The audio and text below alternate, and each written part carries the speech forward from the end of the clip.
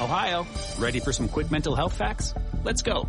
Nearly 2 million Ohioans live with a mental health condition.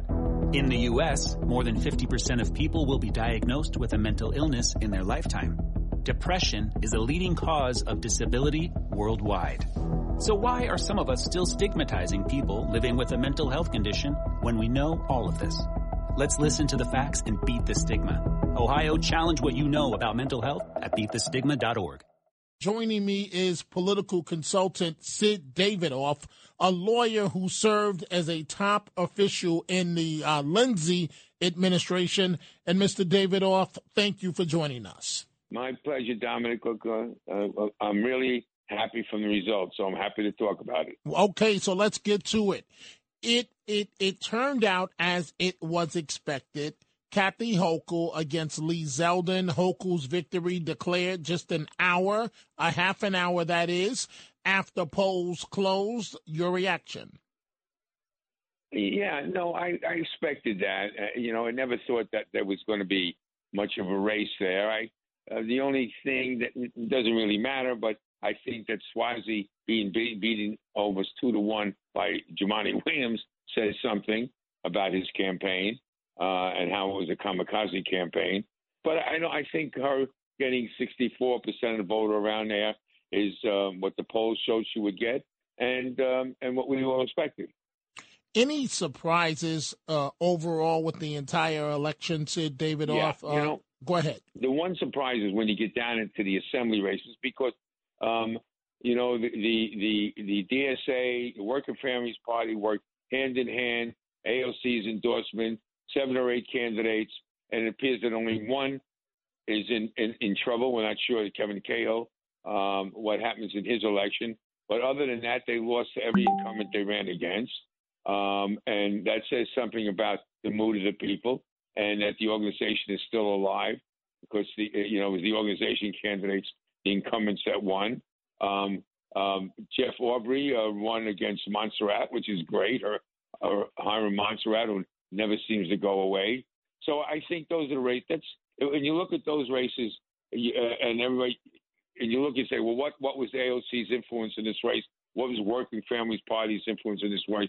It was non-influence. Well, that's wonderful news. Could we say perhaps we're starting to look, at least based on the primary from last night, that we're starting to look at the beginning of the end as far as the influence of an AOC? Yeah, I believe that, and then you go to Delgado and his race for lieutenant governor. He won handily.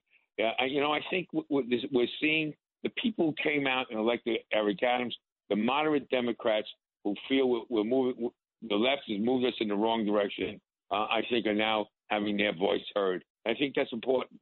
It's extremely important. So put on your forecaster hat, Sid Davidoff, and what role do you see the Supreme Court abortion decision playing as it relates to the general election? I just think that the whole Supreme Court plays to the general election.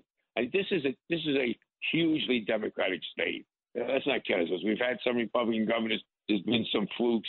In Pataki's early win against Mario Cuomo running for 4th term. I think you won't see that again. This state is blue, and you have running on the other side of it, and the winner of the Republican primary is a Trump aficionado, a Trump individual who thinks that Trump won the election. It won't fly. This state is going to stay blue, and I think the fact that as we see these decisions that are coming down on guns and abortion makes us more sure to be a blue state.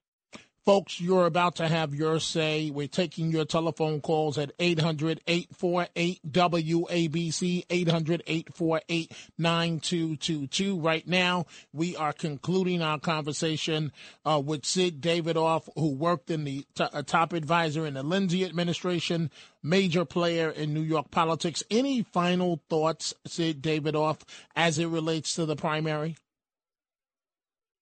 No, that's what I said. It's as was expected, and I think we stand in a very good shape for November. The Democratic Party does.